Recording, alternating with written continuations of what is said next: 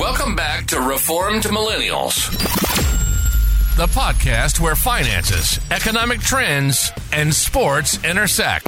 Cam and Joel help listeners better invest their time and money.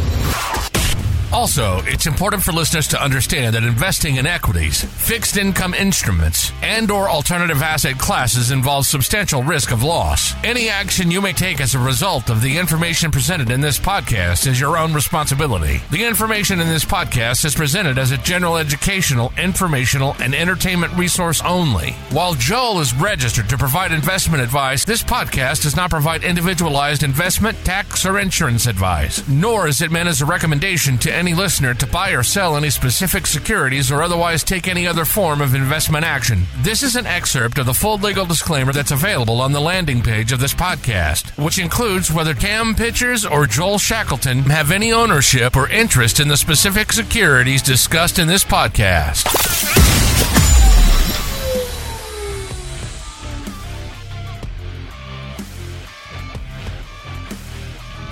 Welcome back, Cam.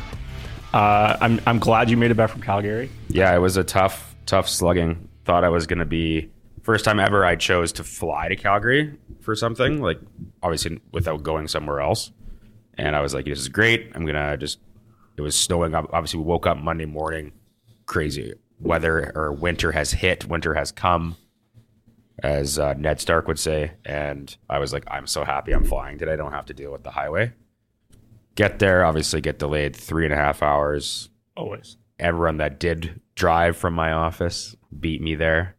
And then I was the one rushing to get to our evening events. And then, of course, on what day I want to come home, I would love to have driven at that point, because you always want to drive when you're coming home from Calgary.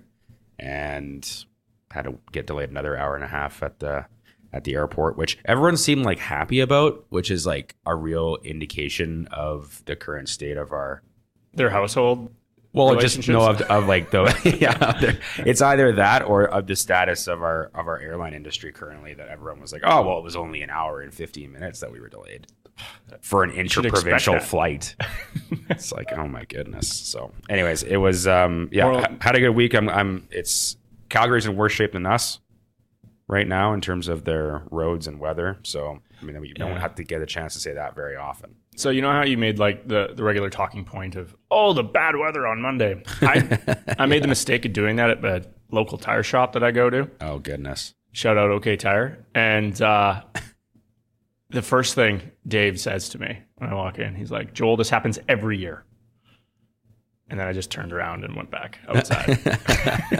I'm sure if you ask someone like that in the industry, like, or someone who's obviously directly affected by the first day of winter, if he was like to mark on his calendar over the last 40 years when he's working, when this happens, I'm sure it's all within like a week's time frame. Every time. And we're always like, it's early. Oh my goodness. It's super early this time for sure. And Mark said to me, he's like, Joel, I swear to God, if my friends don't start bringing their cars in in like September. Yeah. I'm going to send them to another tire shop. When the leaves start falling. Probably. That should be your indication. But that actually was earlier this year. So, Cam, kick things off. We're going to skip our sports segment because there's nothing interesting to talk about there. Bank of Canada had an update to their policy yesterday. And in the fashion of there has to be an adult in the room. And I don't know if that's a fashion, but we were talking about this prior to recording, but I feel like our Bank of Canada has to be the adult on the political front, because everybody else is either throwing insults at one party or the other one's constantly. One's faking political promo using paid actors, apparently, and one's bringing Nazis into into the House and the House of Commons. So it's really tough to get onto the hard-hitting issues when you're dealing with a drama house, essentially. Yeah. So our adults tend to be our monetary policy setters. So yesterday was an important reading for Canadians, and as a result, we had what was it, 55 minutes ago, Unusual Whales tweeted that we're getting 40-year mortgages. Yeah, one bank in Canada is offering that, yeah. If one bank does, they all eventually do, it seems. But I'm guessing the big four aren't going to be just rushing to the door to start adding duration to their mortgages. But I'll read the quick bit here. Yesterday, the Bank of Canada decided to maintain its key interest rate at 5% while acknowledging the possibility of future hikes, reflecting the country's flexible inflation targeting policy to ensure economic well-being. In the monetary policy report, that was also released yesterday, the government renewed the inflation target at 2% and highlighted a gradual decline in inflation and slow progress towards price stability. However, the report also stated there are possibilities for increased inflationary risks, economic slowdowns, and geopolitical disruptions. And this kind of echoes what has been going on down south. Mm-hmm. And everybody from Bob Elliott all the way through to some of the my new employer's economists are now tussling with who's going to break first. Is 2% really what they're going for? They're trying to suss out whether or not this highlighted inflation or increased inflationary risk is actually a reality, or if this is just them trying to talk down the excitement in the economy. You can tell we're getting close, but there's still more work to do. All of that was kind of what was being discussed, whether it be on economic Twitter and because of the report. So what do I think is going to come of this? Is there anything that's changed on my end? Generally speaking, no. In my opinion, I believe that Canada has done a fairly bang-up job getting ourselves back to even a reasonable inflation rate. And I've been mentioning this for two and a half years, that monetary policy is relative, the cost of capital is relative, and in our case, we are well ahead of all competing nations. We are the best of the worst. And that is a really good spot to be when your only competition is other countries. So that it makes me feel okay. But when you start to dig a little bit deeper and you look at some of the prevailing problems, you can get crabby really quick. Mm-hmm.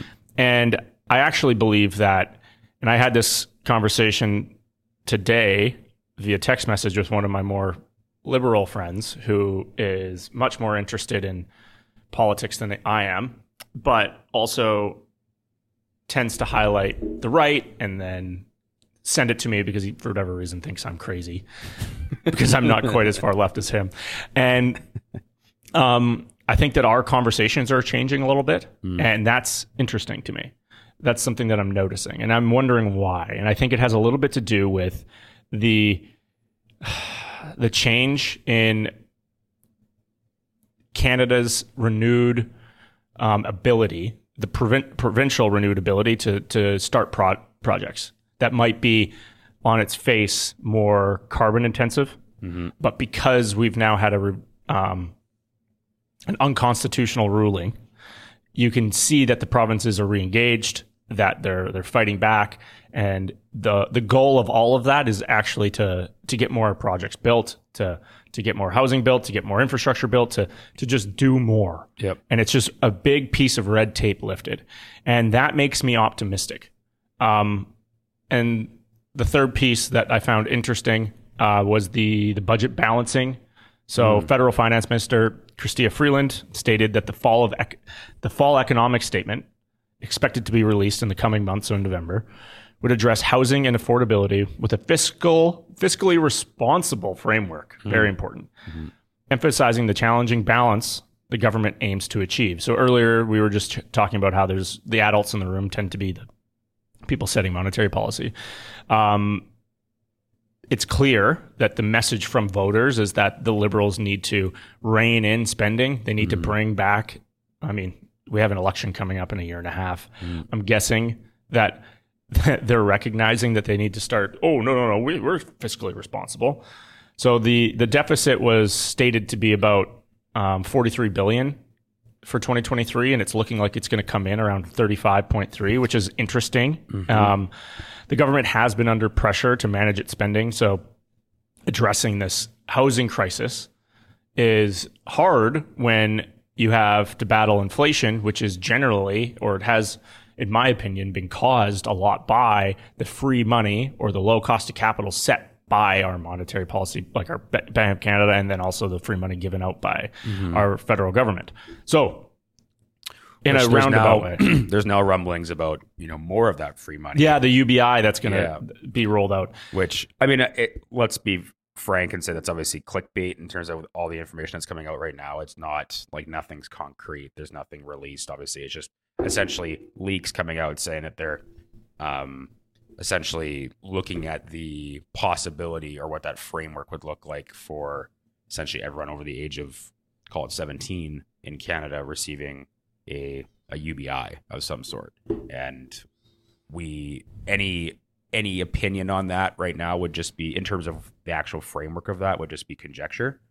But obviously people have an opinion on UBI in general, and that wouldn't exactly be a decrease in spending. But obviously if they're going to take the stance that they are stopping spending, I'm wondering where the money's coming from to balance that side of the outflow. I'll give you maybe two guesses. Either me or me and you. Yes. Or and small businesses in Canada, because why not? Yeah, because that's where it always comes from. It never comes from the people that have it. It's always the people that are the employers and or are employed but can't leave. If you have no financial mobility, so effectively everyone who makes as much as a doctor or less, you're paying all of the bills. You're paying all the bills. All the people that are super rich and have houses in Palm Springs, they're not. It is going to be interesting. I think I was telling you that when I was reading your notes on this in terms of the Bank of Canada, I guess, narrative and the messages that went along with the hold at 5%. And I think you're right. At the end of the day, they are going to be, and this would have been the same way we talked about this 18 months ago, realistically, which is that they have to take a very guided approach and conservative approach to the messaging. And even if, like you said, like the economists in the background trying to decide, okay, well, they're saying this, but what are they really getting after? Or what are they going to say in 3 months from now or 6 months from now? And what are they really aiming for? Because sitting in the airport yesterday, reading the closed captions on that, I'm like, well, that's not good. Just spurring optimism. But at the same time, like, I mean, I think they even if they felt like they could be more optimistic, it's really easy with the current news cycle narrative to just stay, there's so much volatility and is way too many unknowns, especially on you kind of mentioned three things there. And I think on the geopolitical front, that's the automatic one to go to from a disruption standpoint, to say like there's so many fires that are currently starting or burning heavily right now from that standpoint. And it's really, even if you did feel from a monetary policy in North America or in Canada and what we can set going forward, you can easily I'm not saying from a rely on that or anything like that, or use that as a crutch, because I don't think that's the kind of thing you'd want to do, but it is easy to see why that narrative would be spun that way. No, completely. So outside of the Canadian BS, we've also been in the heart of earnings season. So for me, it's been very busy. Been listening to a lot of calls. It's really sad because I just basically listened to big tech and then all the oil and gas companies and banks. And I consider myself to be very obsessed with consumer discretionary and it being something that I believe I have an edge in. And I just go back to the companies that demand all the attention. And even if you were trying to build a brand or an audience or a new business nowadays, it's all run on these like 7 businesses. Mm-hmm.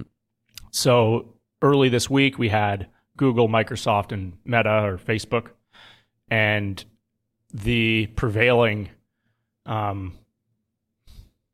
price action after earnings has been down. Every one of them is traded down afterwards, even after showing improved profitability. Google was unfortunately hurt by the fact that their cloud business is not continuing to grow relatively as fast as Azure or Microsoft's. Mm-hmm. That caused it to sell off, even though the profitability in ads and YouTube's engagement is just on absolute fire. Mm-hmm. Microsoft, on the other end of things, has seen a slowdown on their mainstay business of 365, while Azure continues to show an incredible amount of profitability and growth. And then Meta absolutely blew the damn doors off. They had renewed growth and continued engagement from their family of apps. So people are not stopping using it. If anything, it's improving or increasing. The WhatsApp business in the rest of the world, so that being outside of North America and Europe, is kicking absolute butt. It's crazy to see what the engagement that WhatsApp has with consumers in India and in Southeast Asia. It's where everybody spends their time. You know, it's funny, just as a quick anecdotal thing, I was at my AGM the last 3 days. And so there was 3 folks who I went for. It was everyone from across the country. So I was sitting for dinner with 3 folks and said, hey, like, you know, I think we're going out for drinks after this. Here's my number. Text me later. And so 2 of them from Vancouver, 1 from out east. And so it was very nice of them. They actually did text me after. All 3 of them texted me via WhatsApp. And it was very, like, I guess, anecdotal again, but like we've chatted about this before in terms of like, I think North America, maybe specifically, but even just, I feel like a lot of people just default to, it's like, well, I'm just using text message through Apple or whatever. You have a nice job. You have an app. You have iMessage. I'm not using an app to message you. Right. And so I just found that I actually just thought of this podcast and thought of our discussions and I was like, oh, this is really interesting. Yeah. Messages is an app, but like, we don't view it that way. No, exactly. Right? That's what I mean. Like, I view WhatsApp as something I have to go into, whereas messages, I'm like, oh, this just exists. Pops up like this. Yeah. No, it's like the phone call function, right? Yeah. No, it's an app, but just a reacceleration of ad revenue. It had a pretty easy quarter to lap. So this was the bottom of Meta last year, 12 months ago. It was trading at 1.8 or 2 times EBIT at this point last year, $200 billion market cap. It's going to do $150 billion in revenue or $160 billion in revenue next year. It was so cheap last year, it's kind of hard to believe. Now it's trading closer to its long run multiple, and it doesn't seem like people are stopping using it. Now, with all that said, they also had future guidance that was iffy.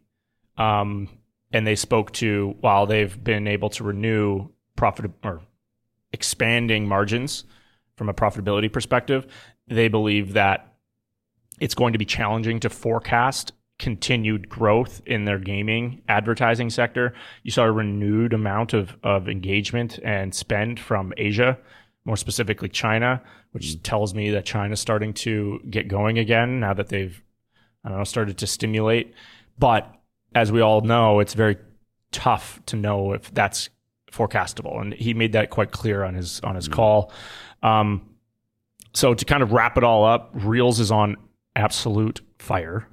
But that also coincides with YouTube Shorts also doing quite well. So this social media business itself, I think, has re-engaged and then become even more important than it was prior to 2019.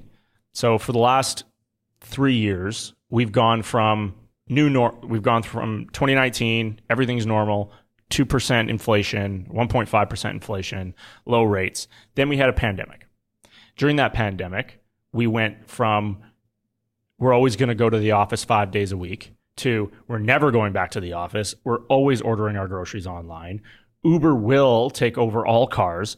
We are never going to go and see our friends ever again. And then we reverse that back to maybe it's somewhere in the middle. And social media is dead. We're all going back to the theaters. GameStop's the greatest. And then we fall off a cliff.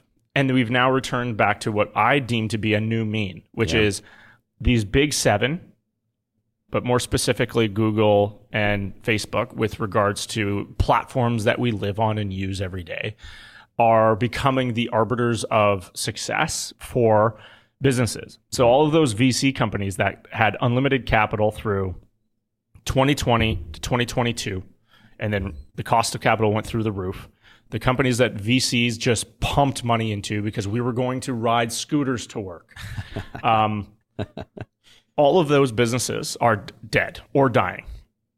And what's re-engaging is this more, I'd almost say guerrilla warfare for attention and individuals building large audiences on these social platforms, TikTok, Instagram, and Facebook and YouTube. Yeah. And they're able to now sell products, high margin products, direct to the consumer, avoid these large conglomerates, these large tech companies that thought that they were going to take over with their free money. And it's changed our dynamic. We no longer are seeing unlimited runway for software businesses, and it's reverting back to what it was in 2019 with a small change. And I'm not sure if we predicted that or what we did necessarily, but it's noticeable. And I was listening to a podcast, and I'm now on my second go of it because it's just worth it to make sure that I caught all of his little nuggets. But the Invest Like the Best podcast with Aswath Damodaran, who is the New York Stern School of Business professor who wins he's won the best business professor in the United States multiple years in running. He's pretty famous on Twitter, but he was on the podcast for the second time. And the number one thing that I took from that podcast was actually that the long run cost of capital or whatever, the lending rate from the Bank of Canada or the Bank of the United States or Federal Reserve has been inflation plus 1 to 1.5%.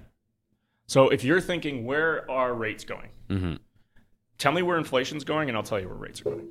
We're going back to that inflation plus 1 or inflation plus 1.5.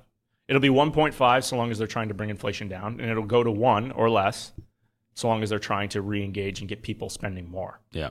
And what does that mean to me? So in 2025, a large amount of the Canadian economic predictors, or we'll call our economists, who are almost always wrong, have now started to revert back from being, no, higher for longer. We're going to see 5 or 5.5 or 6.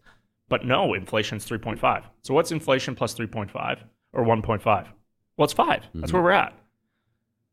If inflation goes to 3, in my opinion, if housing starts to crack, we're going to go to inflation plus 1. And then if we get down to 2.5, which is even closer to their 2% target, it's going to be inflation plus 1. So we're going to be at 3.5. So how many rate cuts do we need before then? We need 8 25 basis point cuts to get to where we were in 2018, 2019. Mm-hmm. So that's my market update / what I'm thinking about right now. / quick math. Yeah. Little problem. Inflation plus 1. Yeah. That's boiling it down to something simple like that is really. Yeah. Everyone can take that with them and walk with it and put it in their back pocket and bring it out. Go to the bank and be like, have you heard this? Because. Yeah. I heard it on a podcast that it has to be true. So, we still got Big Apple to be released still. Well, we're halfway through the important names, and it's unfortunate, but so goes the market as these big tech companies go. They are more than half the market cap value of the S&P 500, and in Canada, we're gonna fail to get off the mat if we don't see a re-inversion of the yield curve, because banks are 30+% of our economy, and the other 30 is housing, and then energy is effectively keeping us afloat at this point. So yeah, I want to kind of move on. I want to talk about Airbnb. A smaller tech company and some of the issues that they're currently having. So you still using Airbnb? I mean, I haven't gone anywhere to use it in a long time. I mean, you're just in Europe. Why didn't you use it? Because I guess, yeah, I did. I'll tell you what. We ended up using the hotel that was suggested because I went for a wedding. So there was obviously like a block discount with it. So went to and the rest of the family was there. I was only there for 2 days as well. So again, anecdotally, when I think of Airbnb, I'm usually thinking longer term stay for me on vacation. So I'm like, I'm going to be in a place for 5 or 6 days. And that's what's going to make me want to have the amenities of an apartment or a home or whatever it might be versus 1 to 2 days staying in a hotel. But it's definitely still an app that I have on my phone. And if I'm ever thinking about going anywhere, obviously, I typically still go to that first.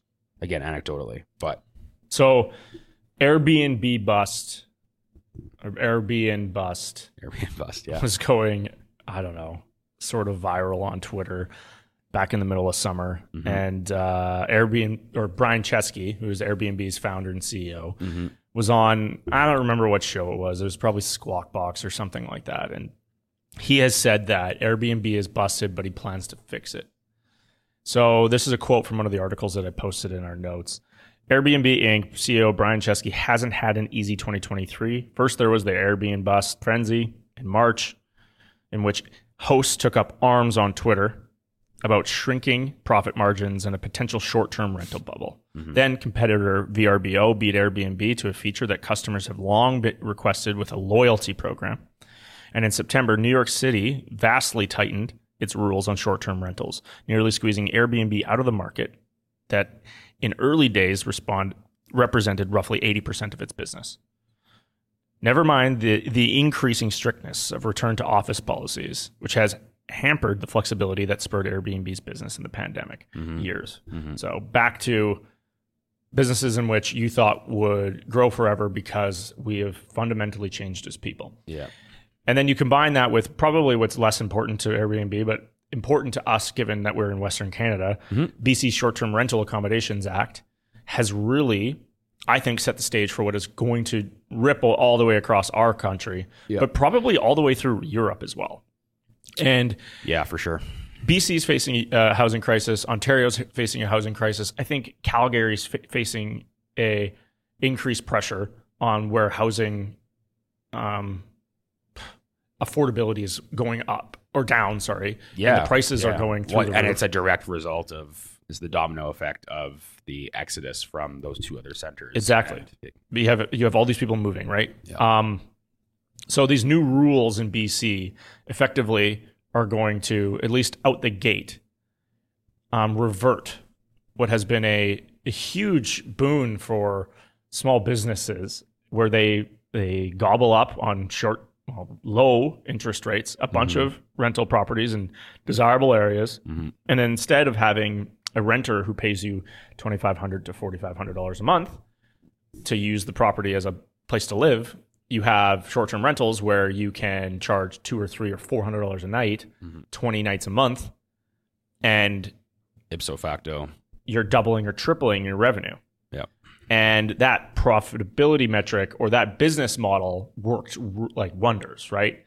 It drove up the prices because the economics of those buildings or per square foot was significantly better than in the past. And then also driving up frustration from the fact that there would be times of the year where apartment buildings, let's just say, that are made up of a bunch of short-term rentals are effectively empty. Yeah. But it still makes business sense to have it that way, as you said, with the kind of dynamic pricing that you can do with the short-term rental, and say, like, based off demand, I can have my Uber surge priced Airbnb for this time because of it, and it makes up for anything where I'm not, fully rented out during the year. And so this just speaks to government having to come in, create wide sweeping regulations, which punishes one end of the market that maybe weren't bad actors, to suss out the bad actors causing a major problem. And this happens everywhere, whether it be bad actors with asbestos remediation, which I'm going through, where you would assume you'd be able to do it yourself, but you can't. Even, no matter how careful you are, you're not allowed, because regulation had to come in to save people from themselves, which makes sense on a large group scale, but it sucks on an individual basis, to oil and gas and cleaning up orphan wells. All of this stuff, government regulation has to come in when businesses break old systems. Yep. So I think in BC specifically, if you're not in one of the, I don't know, I think there's 14 cities or towns that they are exempting for now. I think this is probably only for the first 2 years. You're going to have to be renting these out for greater than 90 days. And they're going to remove the ability to rent these properties on VRBO or Airbnb. And this is going to continue to happen, I think. And it's not for the reason that I thought it was going to be, which was that it in desirable locations that people like to travel to, it was going to push out the people living there. Mm-hmm. It's actually and cause it to be fundamentally different and not have businesses that should be there servicing the people that live there. I thought that would be the issue. Like you go to Amsterdam and you want to go to one of the most beautiful streets, and then all they've effectively, Airbnb has washed out all the humans that are there, and now it's just managers of Airbnbs. I thought that was going to be what did it. Yeah. It's not. It's the fact that housing prices have gone absolutely to the moon, and it's required our government to step in and act. Mm-hmm. And I don't know if I have any reason to push back against it. As a person that uses Airbnb a lot, I probably over the last year and a half have gone back to hotels, and we don't use Airbnb anymore. Mm-hmm. I don't think that's because of for any other reason than the experience isn't as good. Mm. I think that all of the managers or the people that were operating those properties were squeezing the margins so tight to make so much money that it made it not fun for me to use them anymore. I didn't like having to do all of the chores around the house while I rented it. So that anecdotally was the reason why I didn't enjoy using it so much anymore. Mm. I prefer the hotel experience, but at the same time, I see where they're coming from. I don't know if you have any pushback. But. I don't necessarily think pushback. I think these rules are going to be ever changing. I think this is the first roll of it. I think it's going to be, they're going to wait and see how this kind of affects things. Obviously, this roll too is not, to my understanding, not affecting every single piece of BC at this point either. But at the end of the day, I think it's going to be an evolving thing that, BC's kind of been a first mover on a lot of this stuff. I had spoken about the underused housing tax kind of methodology that was rolled out on the federal basis earlier this year. That was something that BC had done the year prior in relation to essentially information reporting for a large majority of property owners or residential property owners, and a small percentage of those would be taxed based off of their assessment value. And that was largely directed towards it was marketed, as being towards the kind of the foreign ownership side of things. And so the consequence of that, which intended or unintended, I guess we'll have to see in a couple years once they actually get through all the paper that needs to be filed.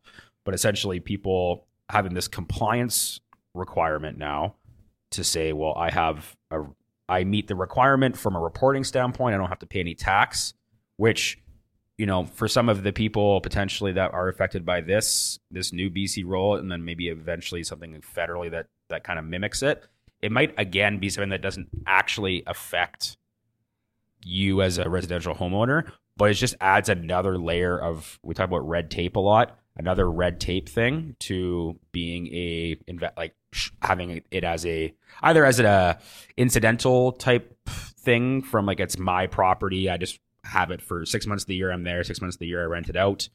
So maybe it won't affect as many people as we think, but the added compliance cost or the added frustration to say like, well, I have to consider this UHT thing, I have to consider this BC Short-Term Rental Accommodations Act, I have to think about this, I have to think about this.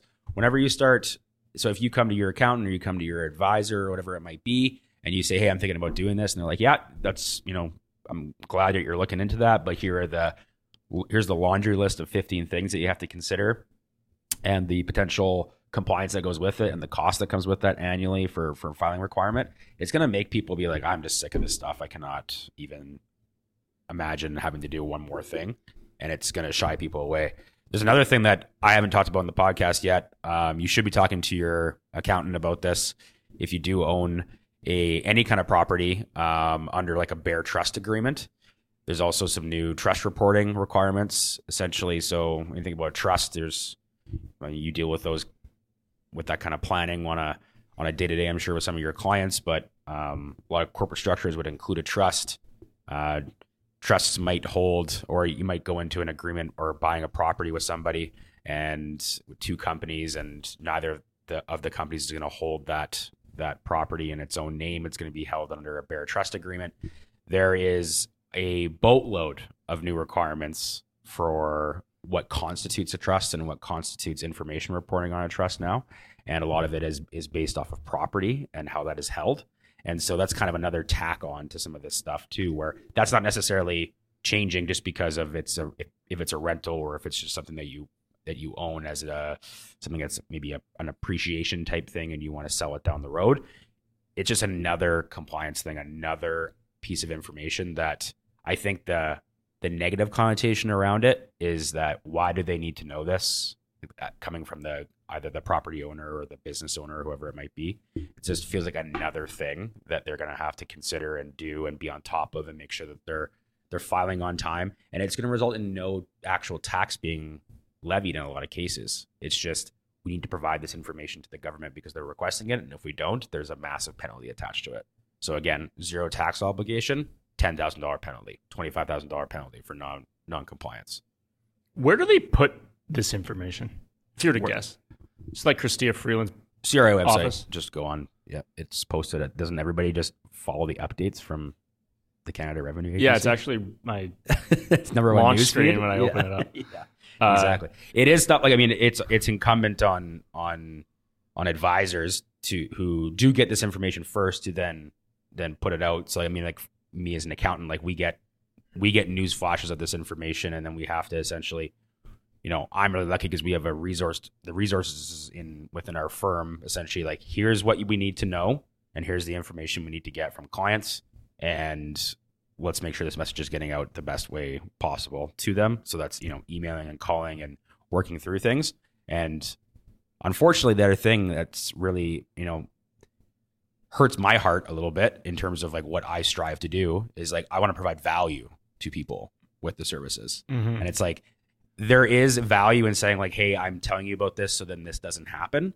But it's not like this is improving the way that they do business or live their lives in terms of this reporting that's required. So it's a tough one, but it is something else. So again, if you hold as a quick piece of information, if you hold a property either within a trust that's already established within your corporate organization, or if you hold something under a bare trust agreement, which could be individuals or corporations, whatever it might be, there's a lot of them out there that you don't even realize, and there's new reporting required. So again, December 31st, the reporting will be due, kind of this upcoming reporting period, subsequent to the calendar year end. So you're going to want to, if you haven't already heard from your accountant on that, and you know that you maybe have a bare trust agreement as part of your life, then that's something you're going to want to touch base on, because there is, again, no different than the underused housing tax regime that I talked about a bunch of months ago.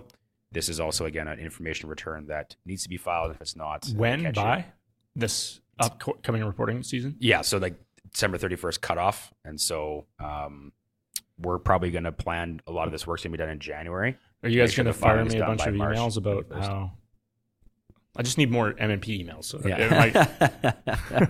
It is. Yeah, that's the other thing too. Is like I think it's really easy because I mean the easiest way to communicate a lot of the stuff is blasting, right? Mm-hmm. Email blast. Capital letters too. Yeah, for sure. But at the end of the day, it's like it ends up being a big undertaking for from the communication side of things, because getting the message out and what it means and who it applies to is so important. So, I mean, yeah, for sure, emails is a great way of saying, like, having the alert emoji on your email, and maybe that makes people click on it a little bit more. Very important to add. Like you said, or like we've said a million times, in this information age where our attention is so fractured between things, some of these most important things that you might feel like you're communicating properly, even like with this, short-term rental accommodations act, it's like, okay, it gets like news buzz for a day or two and then it falls off, right? So if you miss something like that, it can be very, very important. And you might never hear about it again just because of the way our news cycle works, right? So it's incumbent on advisors, and it's incumbent on business owners as well, just to try and stay aware of these things and continue the conversation, because it really is tough, and a lot of these things are a lot more complex than the government likes to communicate in their news releases or in their press conferences. I mean, a lot of the time, I think They don't even know what they're causing in some cases. Oh, it's 100%. Some, like you said before, it's almost like, who it might be affecting, or it's kind of throw it at the wall and see what sticks. And then again, that's why I kind of mentioned it's going to be like an ever evolving thing. Like a lot of things in our tax regime across this country, there's been iterations of things over the years and how things have changed. And sometimes, like, I'll give the government credit. There's some times where they're like, okay, well, that was kind of silly that we required that. And it's a huge, like, they take the feedback essentially from people across the country and say, okay, yeah, you're right. We don't necessarily need to frame it that way or require this information since we're already asking for it here or whatever it might be.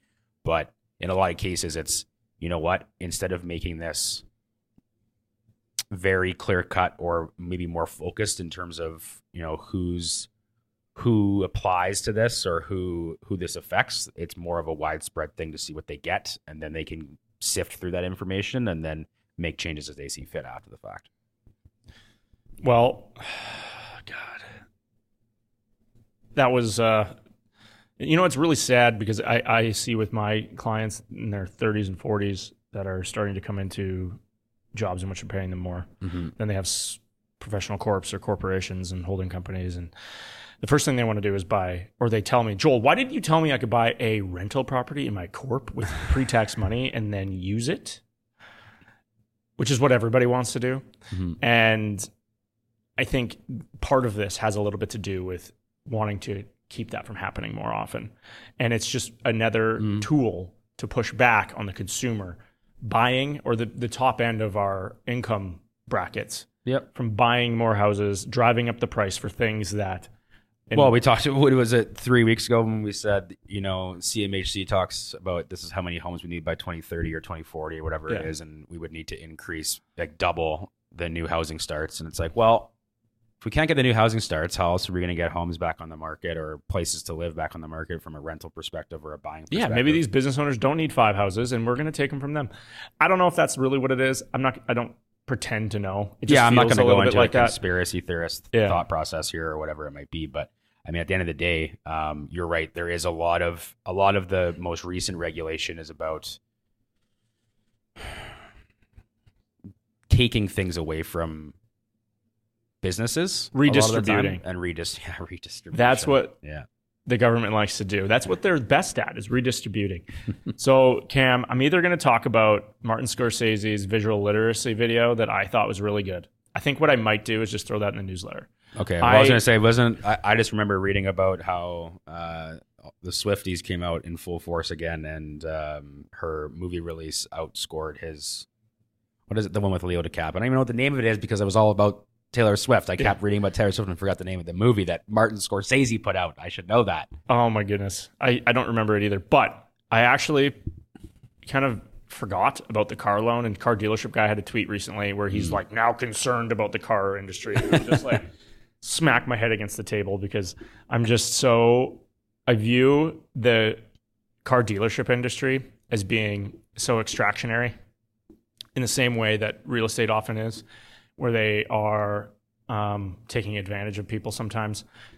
And I finally am seeing a return to the power of the consumer, where you could walk into a dealership and you can actually try to negotiate.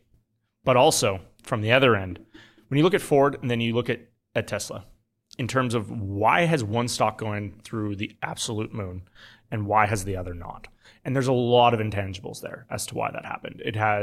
One's a tech company, one isn't. There's a business that was able to sustain continued investment and growth, where the other one has effectively not grown for a long period of time, has stagnant margins, and their business model is no different.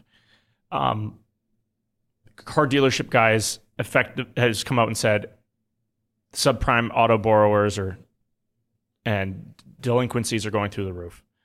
But what I believe is probably on the horizon here, and this is going to take a decade to play out, in my opinion, but we are now going to see a downward trend, especially if this is a higher for longer world, and the cost of inputs into these businesses are still high. So semiconductors, the cost of building them is high. There's going to be a squeeze somewhere in this business. In my business, it was the fees charged. Back in the day, advisors were charging 1.5 on the ultra wealthy side to 3.5. And it got crushed. Now, in my opinion, it's going to happen to the car dealership business, where there's families that have 30 of these things, and they have 7 in one city. In my opinion, Ford doesn't need to have 8 dealerships in Edmonton, especially when you look at Tesla, where they own their own distribution. Mm-hmm. They don't have families that run them in town. Mm-hmm. And I'm not suggesting that families won't own dealerships. That's not what I'm trying to say here. What I'm trying to suggest is that they might not have 8 and there might only be 1.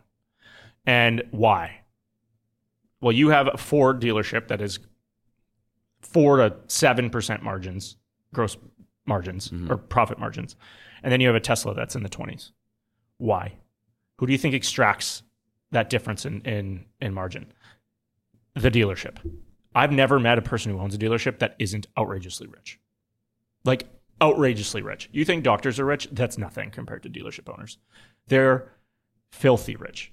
Go into like the club seats at the Oiler games and then look up, because people that have the boxes are dealership owners. It's insane. I believe that we've seen the peak of car dealership ownership in our life. And it's a whole bunch of factors as to why I believe that to be the case.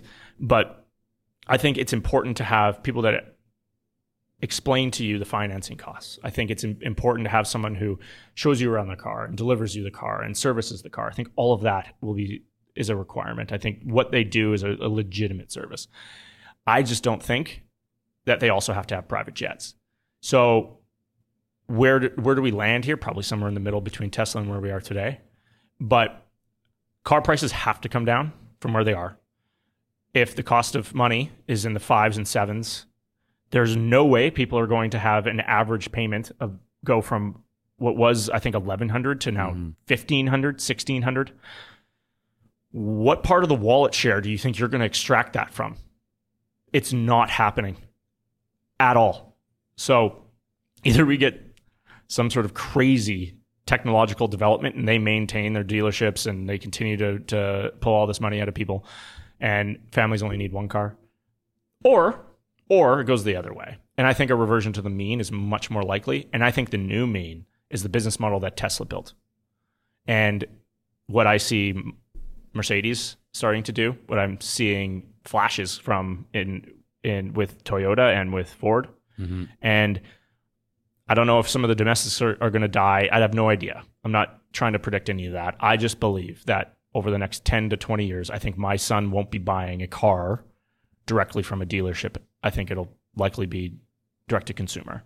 And I'm of the opinion that service centers will become much more prevalent, and you'll have one outlet to buy the car from. Mm-hmm. No need to have 5. Mercedes, I think, is the model that for people to look at. Tesla is probably a little bit further one direction than I think Mercedes is likely the one. So I hope those that run dealerships or listen to this think I'm not attacking them here. That's not my hope. I believe that we need to see affordability return to cars, because it's, I think, the one thing outside of, well, you still got to make money, right? So if everyone stops buying vehicles because they can't afford it, yeah, the prices are going to come down. You're already seeing competitive pricing, and I mean, you have 0% interest rates when interest rates should be 7 or 8. It's returning. The financing departments, these people aren't making absurd amounts of money. Your dealership general manager doesn't get to treat you like crap anymore.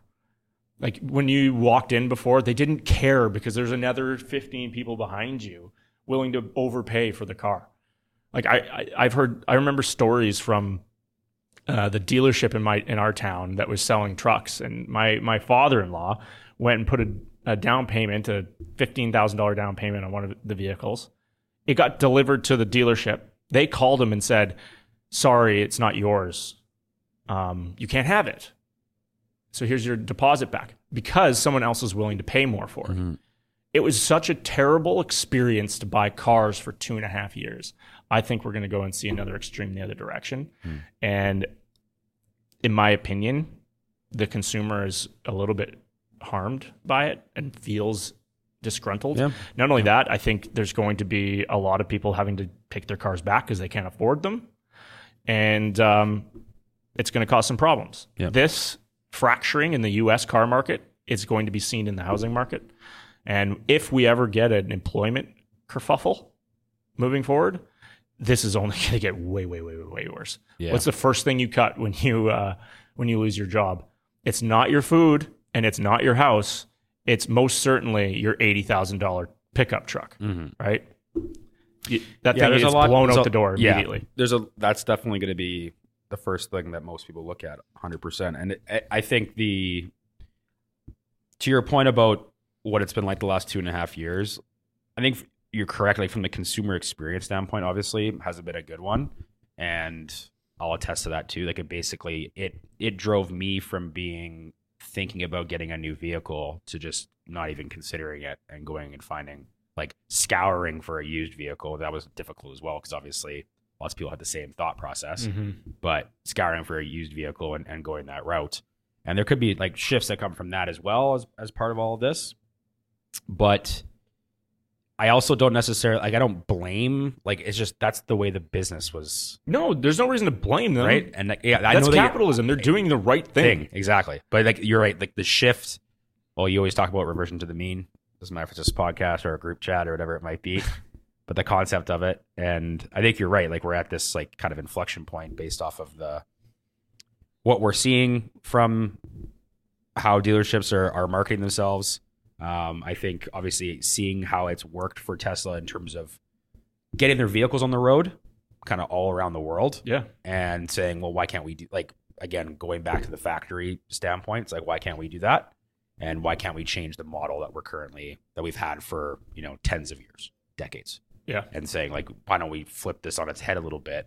And maybe you're right. It goes somewhere in the middle. We're not just going to say, well, the 8 in Edmonton are gone, but maybe it's some kind of consolidation of what the 8 turn into 4 service centers only, and whatever it might be, and it turns or looks like this a lot. What we saw differently, and it probably helps a lot with your inventory management. Yes, how much you're spitting out at times. Scale or die. Yeah, basically, it happened in agriculture and with farming. I mean, just look at all the small towns that are slowly dissipating in Alberta and Saskatchewan.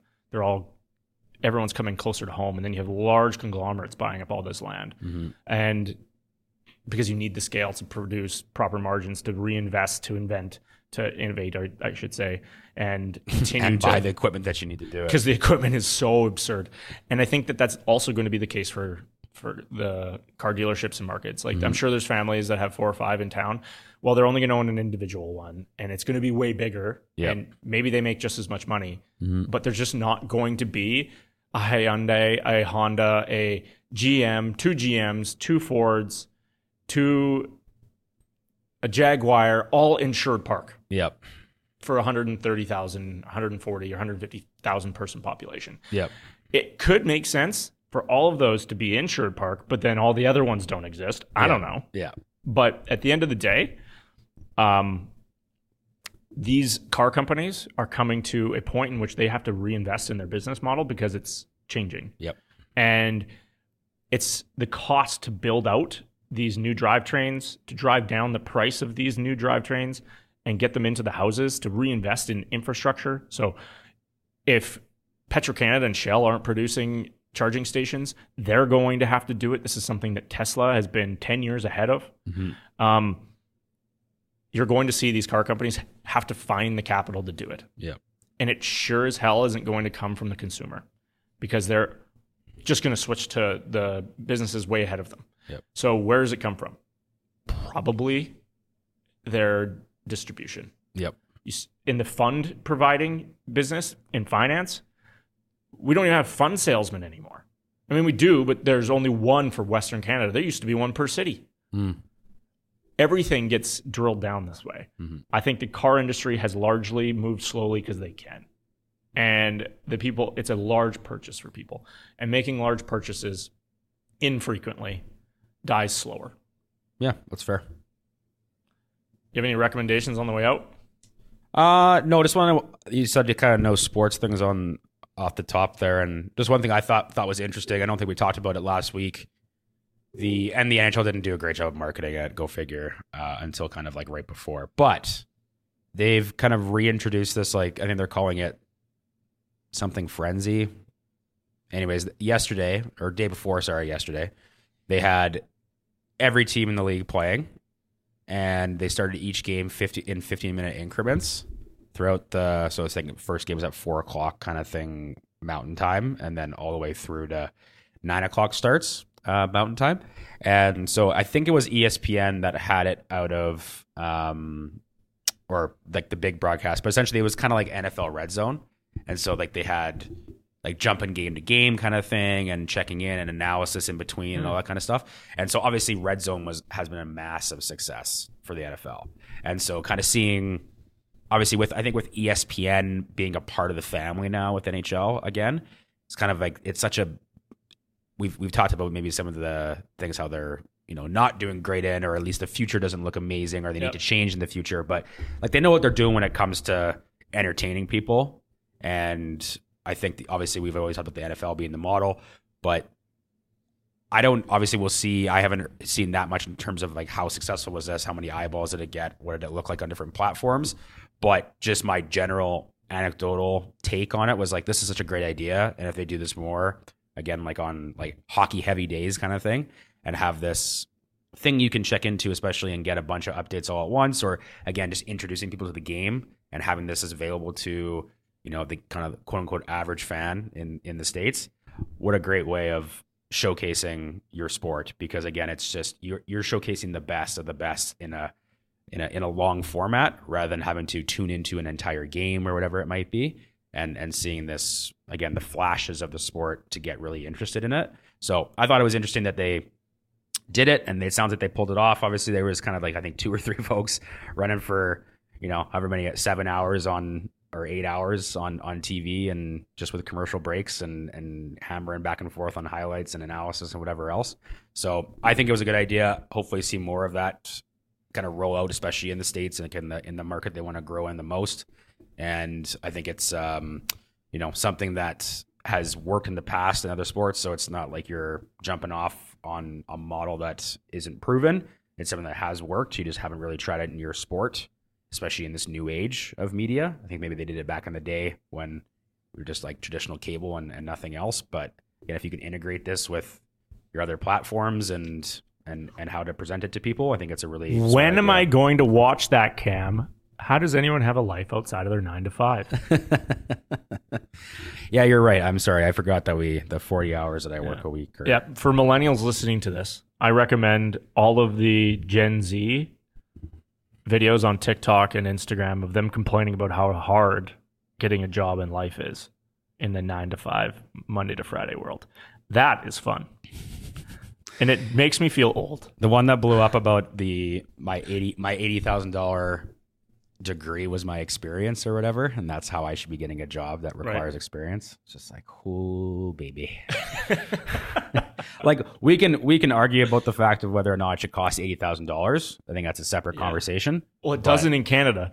No, 100%. Yeah, but like that's a separate conversation. No matter what the cost is of your tuition is something separate, an issue that you can talk about separately. But the fact that you think that going to school for high school and maybe 4 to 6 more years, and thinking that that's your experience and you had to do nothing else other than just get that piece of paper is concerning. Well, maybe not. Other recommendations, I got a ton of good stuff to read that's going to be in the newsletter. Check it out. Hot links, hot videos, and podcasts that I've been listening to all week. I'm on the book train, so I'm going to post the 2 books that I finished in the last week. I'm on fire for that. My drive is so long into the city. But yeah, so now that you don't have anything else to worry about, because 9 to 5 only, and that's all you have to do. Right. So now you have all the time in the world to read a book. Listen to books. Yeah. Chat with you next week. Sounds good.